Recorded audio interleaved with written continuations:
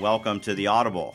I'm Stuart Mandel, joined by Bruce Feldman. It is the Monday after Week 9, a day before the first playoff rankings will come out. And Bruce, this past Saturday saw quite the narrowing down of undefeated teams out there. We had 7 undefeated teams go on the road, and I believe 4 lost. I guess I would ask, which one of the undefeated teams that lost surprised you the most? You know what? I think Craig Ball is a terrific coach at Wyoming, but and Boise had struggled the previous couple of weeks, but I was surprised to see them go down the way they did. But if you had read my picks column, you would have seen that was the upset special. Congratulations to you. We both got our upset specials. For some reason, Missouri the spread was what it was, and I felt pretty confident that Kentucky was going to win that game. I had a couple rough picks weeks before that, but this was a good week because I got that and Texas beating Baylor. By the way, I noticed your record on the season is... you want to talk about rough weeks? I mean, this past week, I think I went 8-4. It was the first good week I've had picking against the spread since the opener. And so you were what, like 16 under 500?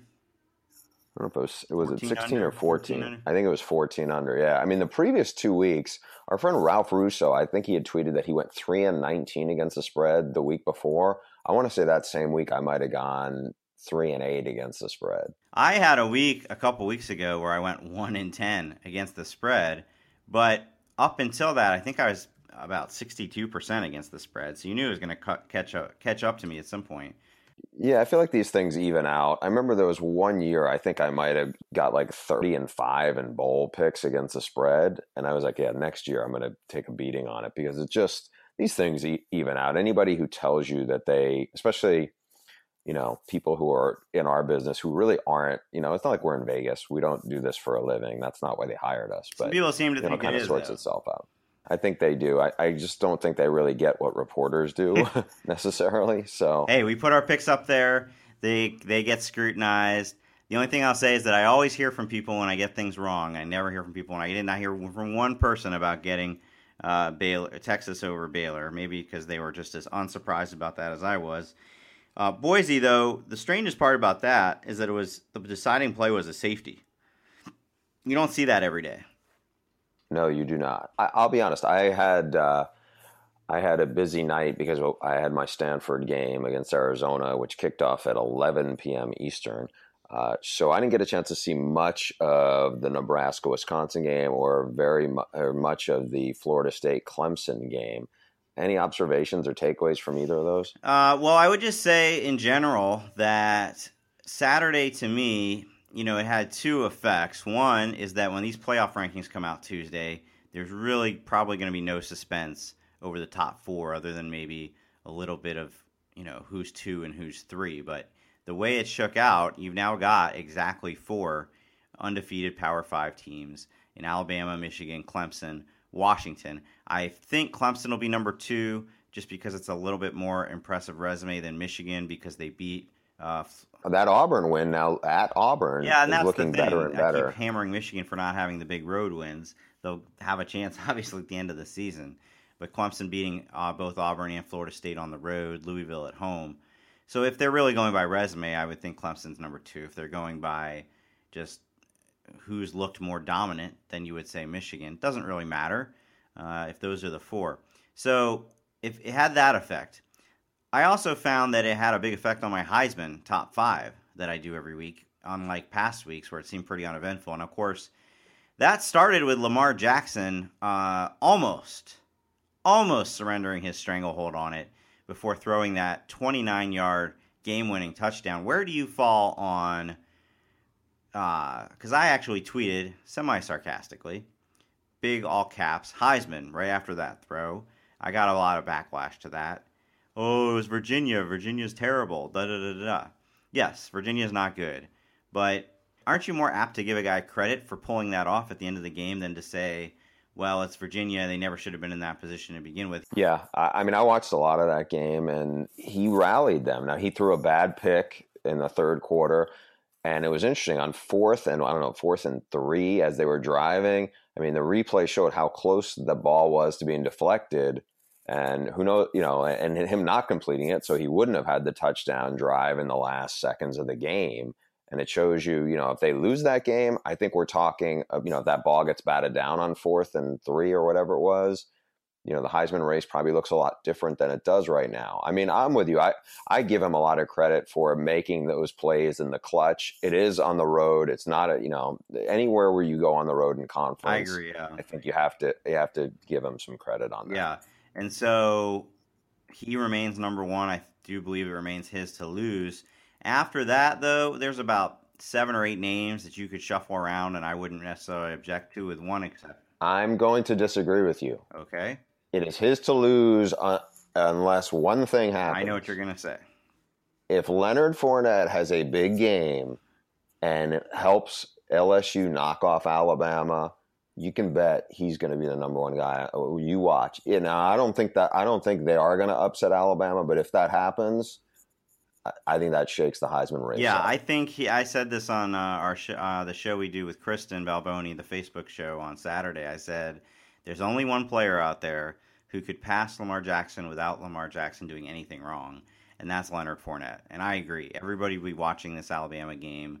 If he goes off on them, remember last year they completely shut him down. It was pretty unbelievable because going into that game, it was a lot like Lamar Jackson this year. He had been number one for what seemed like the whole season. Everybody's ready to crown him the Heisman winner in October, and they just shut him down, and that was the end of that. So if he were to go for 150 yards and they beat Alabama, who's looked pretty unstoppable so far, I certainly think it puts him right back in the heart of it. Would he immediately move to number one on everybody's lists? I don't know about that, but I bet it would be he and Jackson in 1, 2 in some order. Yeah, and keep in mind, he would have a lot more of the country's focus, or college football's fans' focus at least, with the schedule they would play as opposed to Louisville. Honestly, they get that Thursday night Houston game, but other than that, they're low wattage games for people the rest of the way. But we should note he's missed 3 games to injury. He has, but as I said to you, I think the other day, he's missed basically stat pad games where. So basically, he's averaging like 9 yards a carry in SEC play. He hasn't missed any SEC, worth note. And also, the one non-conference game he played was at Wisconsin, which is one of the top 10 defenses in the country. So a lot of other guys would be running all over nobodies. So I'm not going to completely factor out that he missed 3 games. That doesn't mean anything, but I don't think it means as much when you really look at it closely.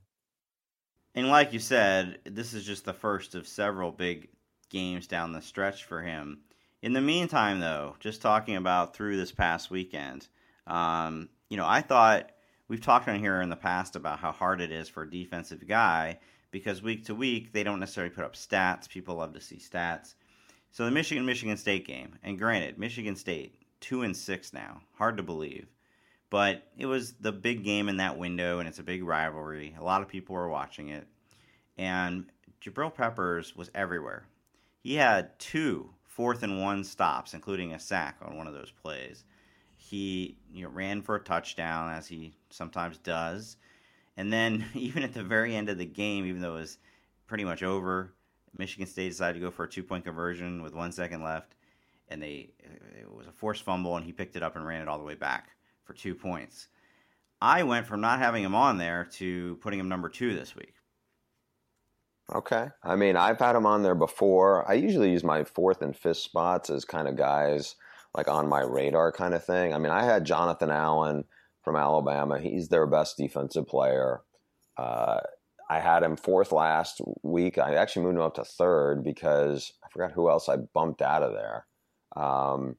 He is my kind of X factor guy right now. Earlier in the year for me, it was Derek Barnett from Tennessee. It's been Peppers. We'll see. I think Peppers' chance is going to be when they get Ohio State at the end of the year. I mean, he's going to have enough stats if you want to make the case with tackles for loss and his return yardage for somebody to go, if I want to do that, I could. I think it's going to be a little bit of an uphill battle. Jonathan Allen, I think it's much harder for him to even get to New York just because he'll have pretty good stats for a D lineman. But there's guys on Alabama, Tim Williams and some of these other guys who are going to have more tackles for loss. And it's not like Ndamukong Suh, who just completely was he wasn't a one-man wrecking crew because they had another really good D lineman at Nebraska at the time, but he was such a dominant force, whereas Allen is, one of many. I don't think Peppers can win the Heisman. I think he can get to New York. Maybe if he has He'll need some helps too. I think, I think he needs somebody, if Lamar Jackson kind of struggles, I don't even stumbles, and let's say that Fournette, and LSU go 8-4, because I don't think there's anybody else I look at and go, oh, that guy's going to get an overwhelming amount of the votes. I just don't see it. When you go through the lists of guys, whether it's, this crew of running backs, I don't think there's one guy out there that's really differentiating himself at this point from the others. You could argue either or. And I think the same thing with, Jake Browning's kind of off a lot of other people's radar, even though he's putting up great numbers for a terrific team. So I think Peppers can make it to New York, and whether or not he could win it, Jonathan Allen has no shot. He's a great player, but like you said, he's part of an ensemble on the Alabama defense. You'll watch the LSU game this week. Maybe he'll stand out, but maybe not. Maybe it'll be a Tim Williams game. Maybe it'll be a Dalvin Tomlinson game. You never know who's going to make the big plays. Minka Fitzpatrick in a given day for Alabama, whereas Peppers, and that's a great defense too, but he always seems to find a way to distinguish himself. The guy that's become a bit polarizing, at least for you and me, everybody else seems to not even be thinking about this. But so Saturday night, Florida State Clemson. This, believe it or not, was a great game, very dramatic game, and it was the third time in the month of October alone that Deshaun Watson led a game-winning drive. Now, one of them was in overtime against NC State, but game-winning drive against Louisville, and then a game-winning drive the other night. And we knew coming into the season he's a great player. He was a Heisman finalist last year. But if you watch that game, Clemson jumps out to a 14-0 lead, has the ball, looks like they're just going to run away with this thing, and he throws a really awful interception that Florida State sets up short field for Florida State, kind of changes the momentum. Same thing happens in the third quarter. He throws another interception. He now has 10 interceptions on the season. I don't have him in my Heisman top 5. I don't think you can justify that. In the Fox Avocado Room, this has become a recurring thing between myself and Matt Leinart, who has himself won a Heisman Trophy and is therefore, one of the more qualified people out there to talk Heisman. He thinks I'm nuts. He doesn't understand how I could possibly not have Deshaun Watson in the top 5. What do you think? I don't think you're nuts. I think that he has been shaky at times. The interceptions to me give me concern. I think he's one of the best quarterbacks in the country, and he's a guy I predicted, would win it, and I thought he would lead Clemson to a national title, and he still might do those things. But I just think that they've had a bunch of drop balls over the course of the year. They've just been a little off. Now, in his defense, he's played some really, he played at Auburn. That's a really good defense, and it's on the road. Louisville has a bunch of athletes. FSU certainly has a bunch of athletes. He's played a lot. I think he's played more tough teams than other guys, but still 10 INTs. You know where that ranks in the country right now, Stu? It's pretty high. I think there's somebody else who has 12. Sorry, I didn't mean to do that to you. David Blau has 12, and Cooper Rush from CMU has 11. There's a handful of other guys who have around there, but that's some of the worst in the country. I can put it in perspective for you, and this chart is in my immediate recovery column that went up Monday if you want to see the full chart. I looked up the past 5 Heisman quarterbacks: Cam Newton, Robert Griffin III, Johnny Manziel, Jameis Winston, Marcus Mariota, their season stats, and then threw Deshaun Watson's this season at the bottom. He has the lowest completion percentage, 63.5. His 7.7 yards per attempt is not only the lowest, but considerably lower than a bunch of these guys who had 10 or more yards per attempt. His TD interception ratio is 22-10. Only one guy threw as many as 10 all season, and that was Jameis Winston. The others, single-digit interceptions for the season.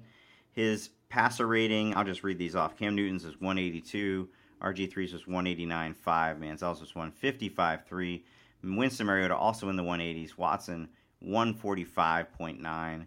And then, we think of him as a running quarterback too, but his yards per game rushing considerably lower, obviously, than any of these guys other than Jameis. So, he's not having a Heisman season. Clemson's having a great season. You can pick apart, They've been sloppy at times, no question about that. There's an amazing stat, by the way. Clemson 9-1 in their last 10 games where they lost the turnover battle, which has been a recurring thing this season. So, you go on the road to Florida State at night and you win. I don't care how you did it. But in terms of him individually, you're kind of looking at it lazily to me if you think he's had one of the 5 best seasons. Can he still win it? He can still win because we seem to be in the minority here. If you look at every like ESPN's Heisman poll of all their voters and whatnot, he's always second or third. He's always right up there. Everybody just keeps putting him in there because of the kind of, and I don't like it, the best player on the best team mentality. They are number 2 or number 3 in the country and undefeated, and everybody knows his name. So I think people just keep throwing him in there. So could he win it? Yeah. Do I think he should win it? Only if he dramatically improves his production here down the stretch. I'd be curious what the most interceptions a Heisman Trophy winning quarterback has ever thrown in a season. Well, you would be surprised at that answer. I mean, you have to go back a ways, but people didn't used to really pay much attention to that. I want to say maybe a Gino Torretta. I remember looking at one of those guys' stat lines and being like, how did this guy win the Heisman? Because people didn't seem to care about that as much, or just quarterbacks in general threw more interceptions. I mean, we've gotten pretty spoiled here. Some of those guys' names who I just rattled off had, not just great seasons, historic seasons. Mariota, and by the way, this includes the bowl game. I don't remember what it was through the regular season. Mariota's 42-4 touchdown to interception ratio. Yeah, he was spectacular. By the way, Gino Torretta never threw double-digit interceptions I shouldn't in have his tried career. to just blindly guess a name like that, but there were definitely guys with well into the double digits. But it was a different time. Quarterbacks are becoming more and more efficient. Yeah, let's talk about running backs here because feels like it's been the year of the running back. And there's a bunch of guys that I think you could make a decent case for probably 4 guys to be on your Heisman, watch at this point. We had 2 guys each on our Heisman top 5 this weekend, and they were 2 different guys, 2 different sets of guys. So defend your 2. Dalvin Cook, and again, this goes to how fickle the Heisman race is. If Florida State pulls out that game, Dalvin Cook would be probably number 2 or 3 on everybody's Heisman list this week. He was so clearly the best player on the field. He never, to me, stopped being one of the best players in the country. But because they now have 3 losses, he's probably got no shot. But I had definitely had him in there. You remember, he had one long run called back, and he still ended up with 4 touchdown runs.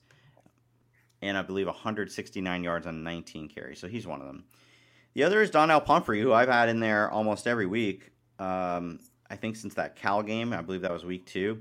And this one has snuck up on me a little bit. Obviously, he's leading the country in rushing by a considerable margin. San Diego State pointed out that the margin between him and the number 2 running back in terms of rushing yards is higher than the difference between number 2 and number 21. So he's having a phenomenal season. He's had 4 200-yard games. But here's the part that surprised me, or caught me off guard.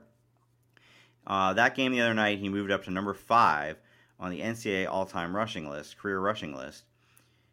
We think of that record, at least, when Ricky Williams broke it, it was such a big deal. When Ron Dane broke it the next year, also a big deal. They both won Heismans for breaking that record. He doesn't just have a chance to break Ron Dane's record. If he remotely keeps up his pace, he will break it before the regular season's over. And I feel like nobody is talking about that.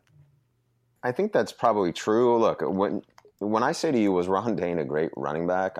I feel like he's one of those guys who was a really good player in a very good system that was kind of catered towards it. I think if you run for more yards than anybody's ever played the sport, you were a pretty good college running back. I'm not saying he wasn't a really good college running back. Not 1, but 2 200-yard Rose Bowls. My point is, I think when you're talking about this, here's my one knock on Donnell Pumphrey. I mean, he's a terrific running back. Do you know how many teams that he has faced this year that have winning records in FBS? I guess you're going to tell me not many. Not many. He hasn't faced one yet. Not one FBS team with a winning record. That has a winning record. And I assume that's about to change. Also, here's the other concern for me with him. So there is, when you look at the NCAA running defense stats, it's not like the Mountain West isn't represented. Problem is, he's not running against his own running defense. Like San Diego State is the one team that has a really good rush defense. The other team that's decent is Air Force. He hasn't played them yet. I mean, you look at some of the teams he faced, I mean, they're really bad. Okay, so his last four, Hawaii, Nevada. I don't think either of those teams are considered any good. The Hawaii is having a bit of a surprising season. Then he goes at Wyoming, who Craig Bowl is just doing a phenomenal job there. In fact, he will go against the number 2 running back in the country, number 3 running back in the country, in Brian Hill in that game. And then he finishes with Colorado State. If they win their division, which I assume they will, they would face likely Wyoming or Boise in the championship game.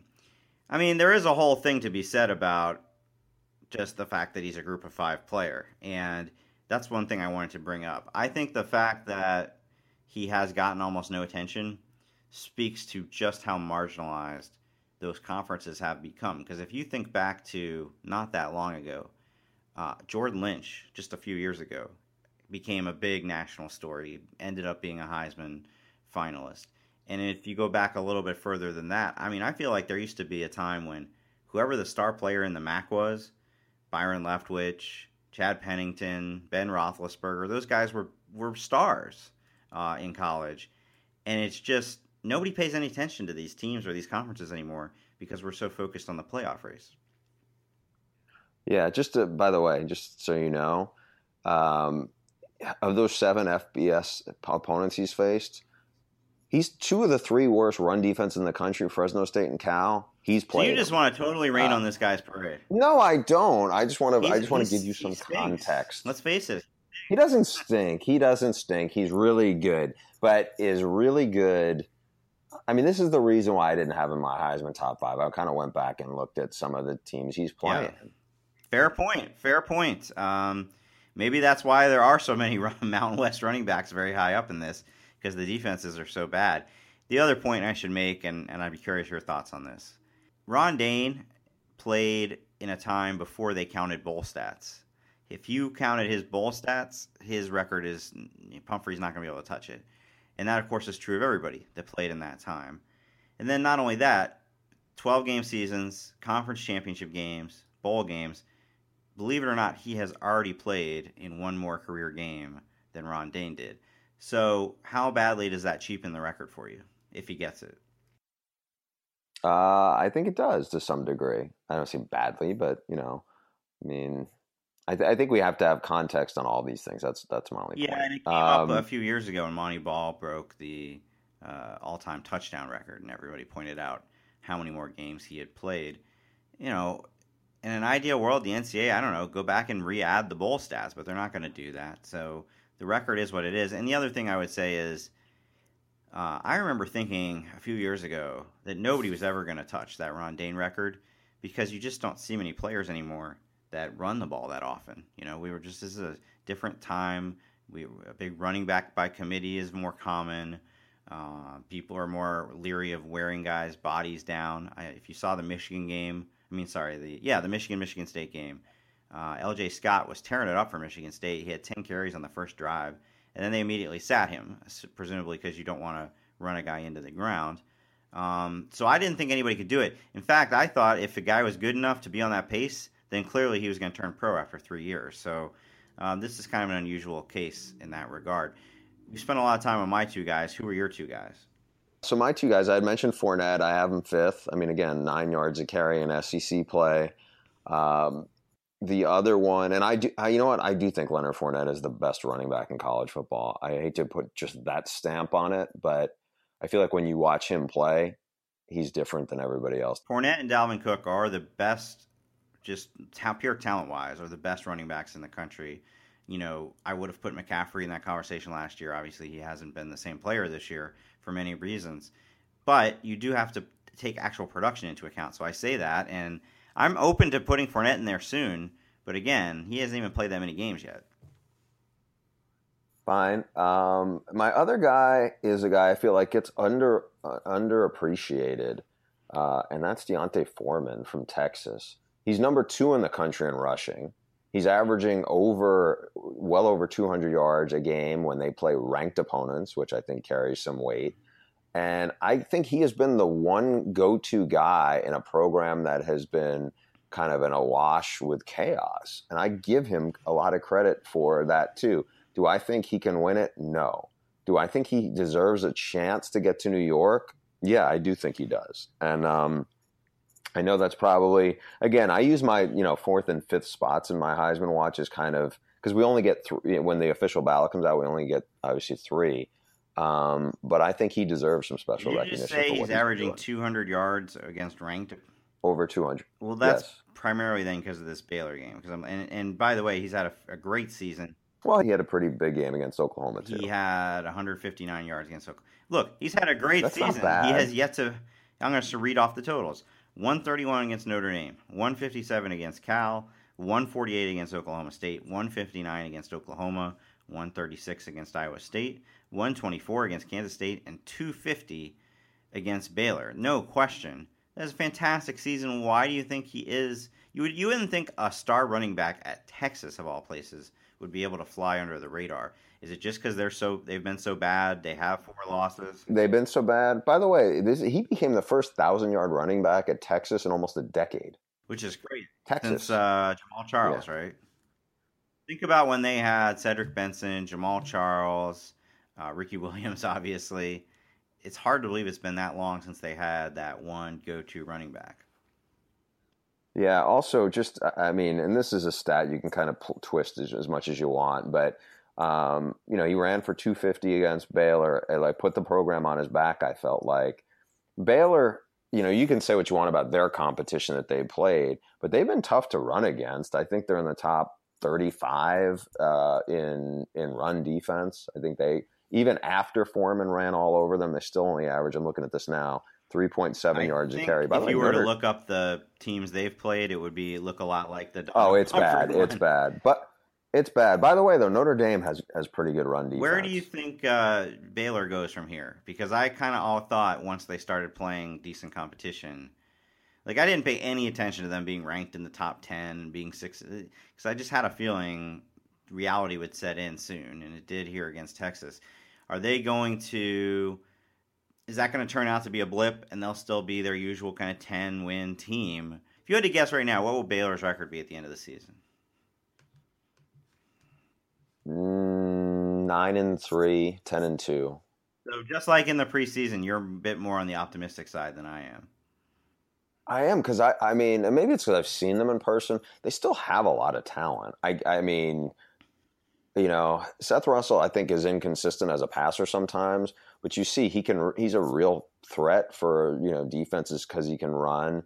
I think they have 3 really, really terrific running backs, and they have speed at receiver. I mean, that all immediately puts people in a bind. I mean, I think on the starting 22, I think the only team that probably has as much talent as them in the conference is Oklahoma. The end of that game was where, and it actually wasn't just the end of the game, but pronounced there, where I felt was where you really noticed the no Art Briles effect. They went very, very conservative in their play calling, surprisingly so. And I just feel like Art Briles would never have. I mean, it's his son calling the plays. I don't think Art would have stood for that. I think they would have, they would have been their usual kind of balls to the wall team. So you look at the rest of their schedule. They're playing TCU this week. TCU, rough season they're having. At Oklahoma, I'm going to chalk that up as an L. K-State at home could go either way. Texas Tech and Arlington could go either way. At West Virginia at the end, I'll say 8-4. Better than I predicted in the preseason. Who has been your biggest disappointment in that conference? Well, obviously TCU, because I picked them to win it. Why do you think you were so wrong on them? It's kind of similar, actually, to Michigan State, right? Sometimes there are programs and there are coaches who you feel like their track record of reloading is so good that you're willing to overlook, the numbers of returning starters or that sort of thing. And so, yes, I thought they would be better on defense. They've gotten no better on defense. They may be worse. I'd have to look up the stats. And, they are a shining example right now. What is the opposite of shining example? They are a glaring example of what happens sometimes when these teams install these air raid offenses. Gary Patterson's universally regarded as one of the best defensive coaches. They installed this offense 2 years ago, and they actually still had a pretty good defense that first year with Boykin, but the last 2 years, they look like any other one of these Big 12 teams that can't tackle and can't do much. Again, I think maybe the expectations were a little inflated on them. And Kenny Hill, we should mention, it's not just the defense. High hopes for Kenny Hill as Boykin's replacement. He's been frankly a disappointment. I feel like I botched 2 predictions in the SEC. One was Auburn. The other one is I think I gave too much credit to the defensive leadership in the Tennessee locker room and clearly not enough on the other side of the ball because they are reeling. I'm regretting that I didn't trust my initial instincts on Tennessee for the first 4 or 5 games of the season and thought they were going to implode at some point. They won me back. Actually, at the A&M game, and the way they came back in that one, even though they lost. But no, this team is a train wreck. And in fact, as we're recording this, Butch Jones just confirmed that Jalen Hurd, who you would say probably is the closest thing to a star on that offense, Jalen Hurd is transferring. 8 games into the season, Jalen Hurd has decided to transfer after they lost to Muschamp and South Carolina, who is starting a true freshman quarterback. So this team has gone from the talk of college football when they were 5-0 and pulling off all these comebacks every week to, barring a complete collapse by Florida, they are not going to win the SEC East in a year when the SEC East is as bad as it's probably ever been. Yeah, I would agree with you on that. I mean, this is a team that I keep going back to, and this is probably because I know some of these people, but the roller coaster ride, if you were a Tennessee fan, I mean, has any fan base been through more of a chaotic ride in the last 7 or 8 years than Tennessee fans? I mean, just think about this because, look, Pitt. What's that? I'm just kidding.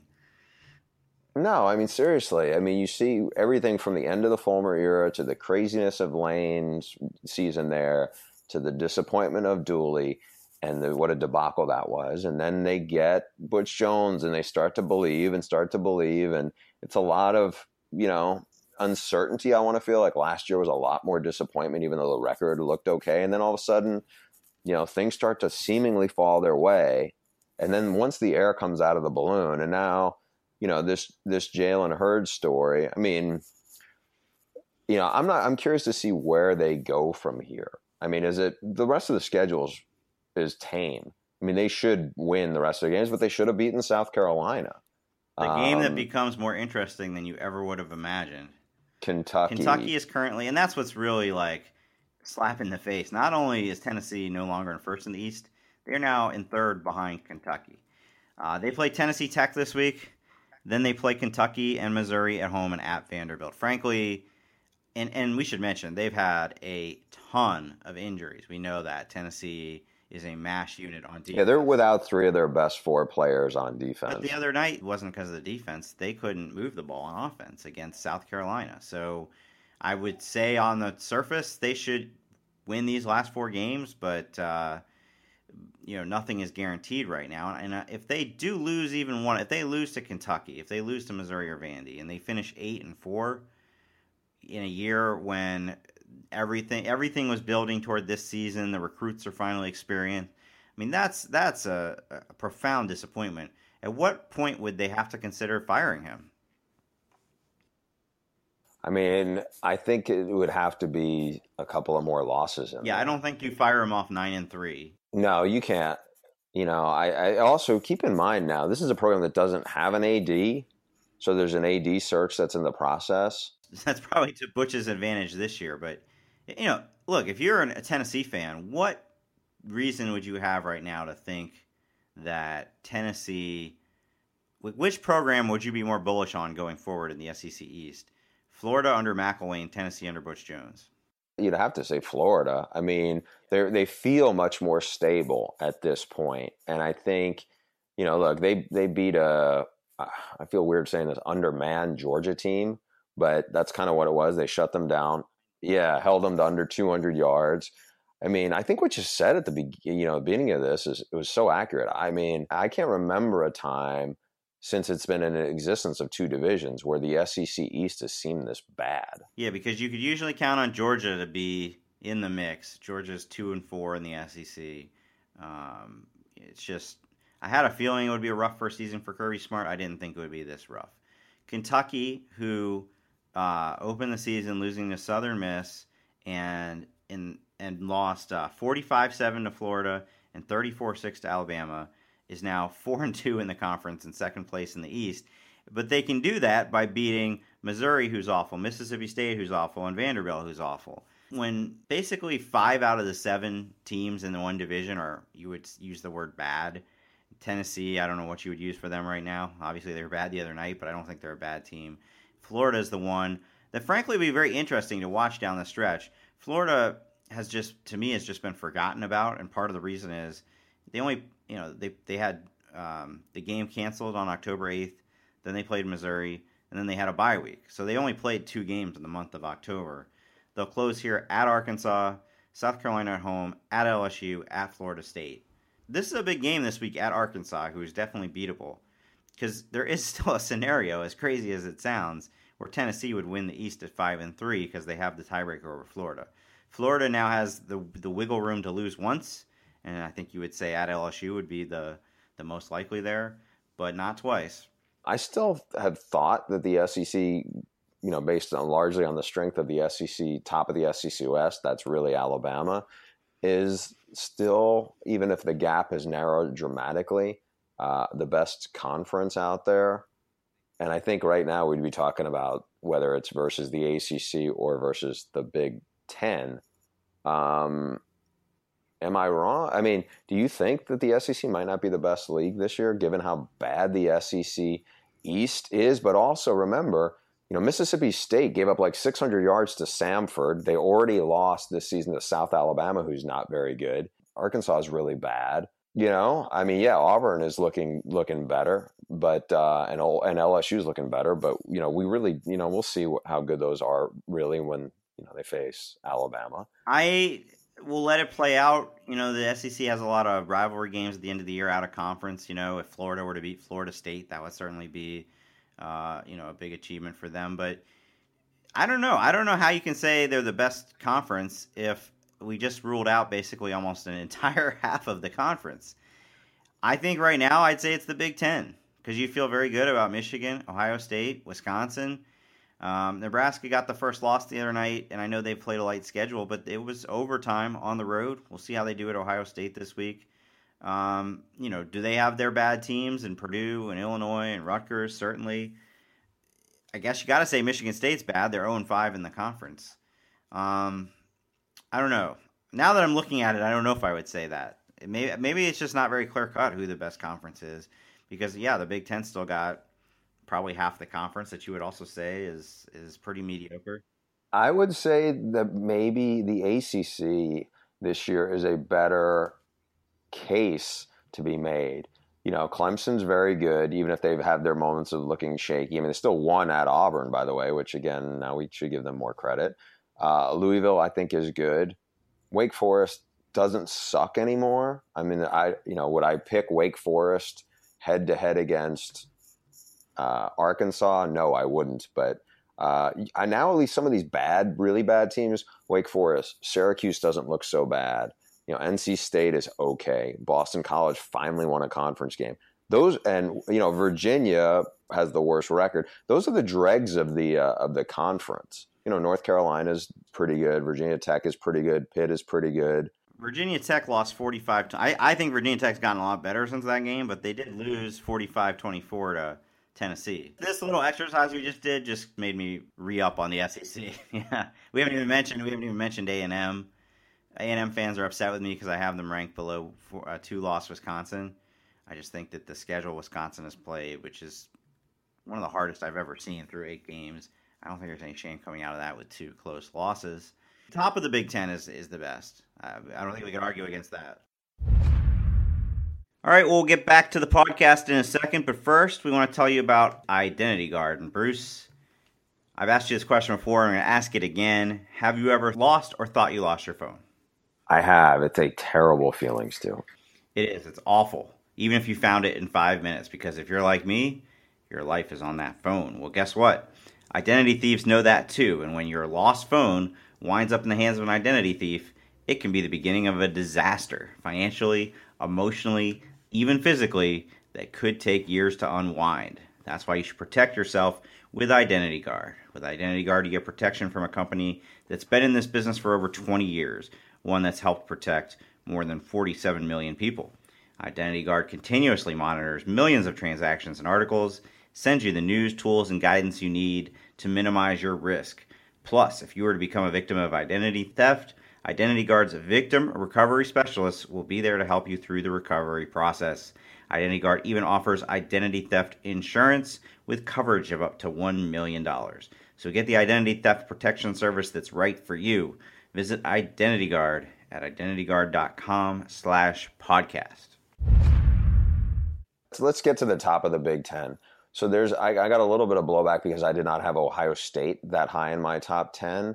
I've watched Ohio State probably as much as I've watched any top 10 team this year. I watched their game against Northwestern. I certainly, know they lost to Penn State, which could actually go 10-2. I mean, it's not unrealistic when you look at the rest of their schedule that they could do that.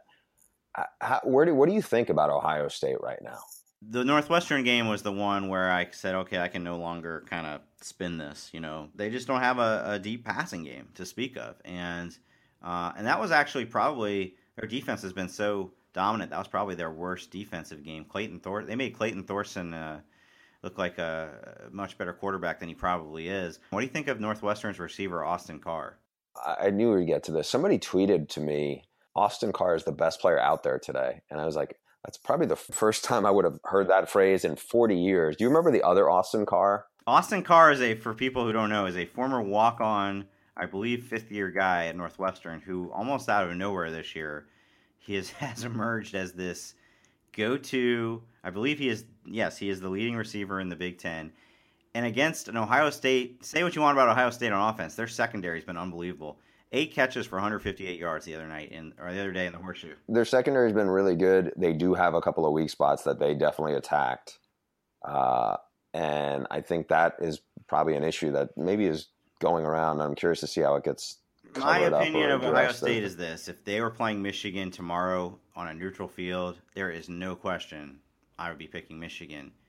But there's still a month left in the season, and I have seen Urban Meyer do this before, where he figures things out. And, part of me still feels, as dominant as Michigan has looked, that it's a bit deceiving because they've not played anybody with a pulse on the road, and that it's just hard for me to imagine Urban Meyer and Ohio State losing to them at home, even though there's no question Michigan has looked like a much better team. How easy was it for you to imagine them losing to Penn State? But that was at least on the road at night on a Saturday night. This is going to be in the Horseshoe. Penn State, by the way, has way, way, way less experience than what Michigan has. I mean, never mind just the talent.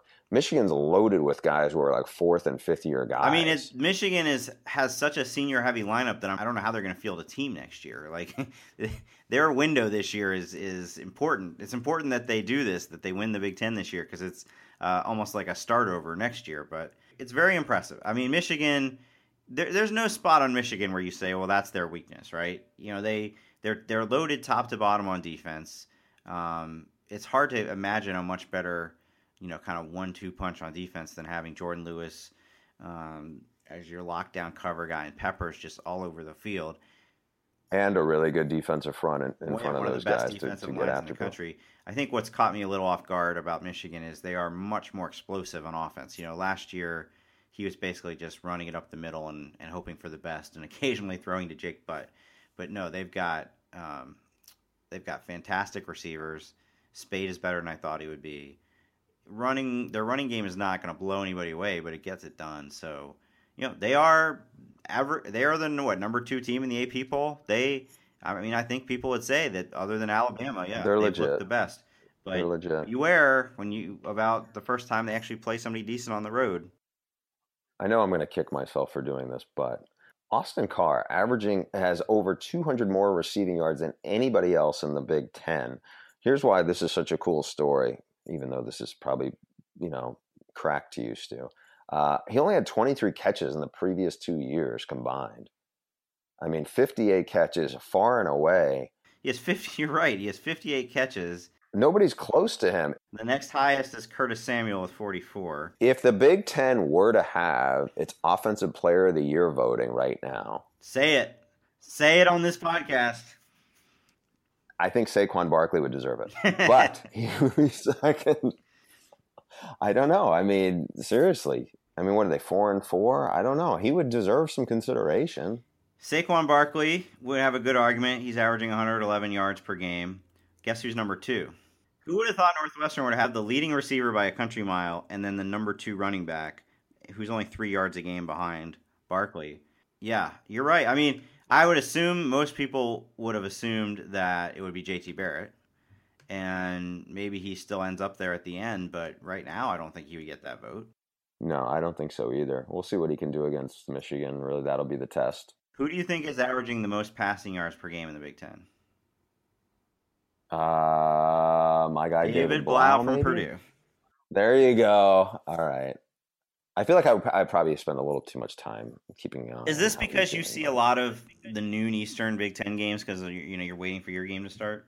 That's actually a little of it. The other part is, I mean, I keep an eye on Purdue. Like, I dealt with David a bunch on my QB book. I thought David is an awesome kid. He's one of those guys I kind of like, happy to see him, do well. I mean, I know he's thrown some picks, but he's still young. I know you got to go, but I think the Pac-12 fans are going to kill us. We haven't even mentioned anybody in that conference to this point. And Washington had a big win the other day against Utah. Although Joe Williams continues to be one of the most amazing stories in college football. He had another big game against a very good Washington defense. I think that, Washington down the stretch is obviously the team everybody's going to be focused on, but sneaky good story coming up, happening in your backyard with USC and Sam Darnold. I noticed that the LA Times threw out there, is Sam Darnold now the best quarterback in LA? I don't want to speak for the Rams on this, but I had when I did their game against Arizona, I had a bunch of stuff ready for that game and had talked to a coach in the conference who said, Sam Darnold, not Josh Rosen, is the best quarterback, the most talented quarterback they've faced in a long time. And I've done a couple of other Pac-12 games, and I've talked to coaches in that league.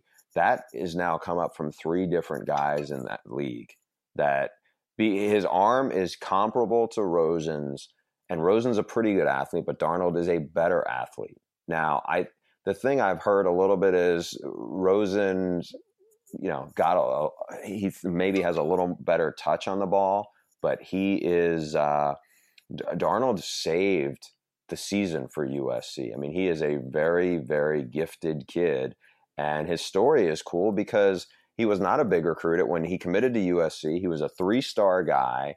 They had already had 5-star, quarterback Ricky Town. And he wasn't a big recruit because he missed most of his junior year with an injury. And because he's a really good basketball player, he didn't spend much time on the 7-on-7 circuit where a lot of these guys get hyped up on the online recruiting business. So very, very cool story. And I watched all of the Cal game. He's a big dude who can run, who has a strong arm. And frankly, I'm just puzzled why he wasn't the starter from week 1. Now, there have been various conspiracy theories about that Clay... I don't think those are conspiracy theories. I think that's... You believe the theory that Clay Helton just knew they were going to take a beating against Alabama and Stanford in those early seasons, so he just kind of threw out Max Brown as a sacrificial lamb. No, I think he felt like, I don't know if I want to throw this kid who doesn't know the offense quite as well as Max Brown does. Remember, I don't think it was anything nefarious or that, hey, this, Max Brown is a grad transfer. He could leave and then I'll have nothing behind a redshirt freshman. I don't think it was quite like that. But all right, well, we have to end this one a little bit abruptly, unfortunately. But next podcast episode, we're going to focus on the big LSU-Alabama game. Hopefully, we're going to get a good guest for that. And, of course, we're going to answer your emails. So send them to theaudiblepod@gmail.com. See you next time.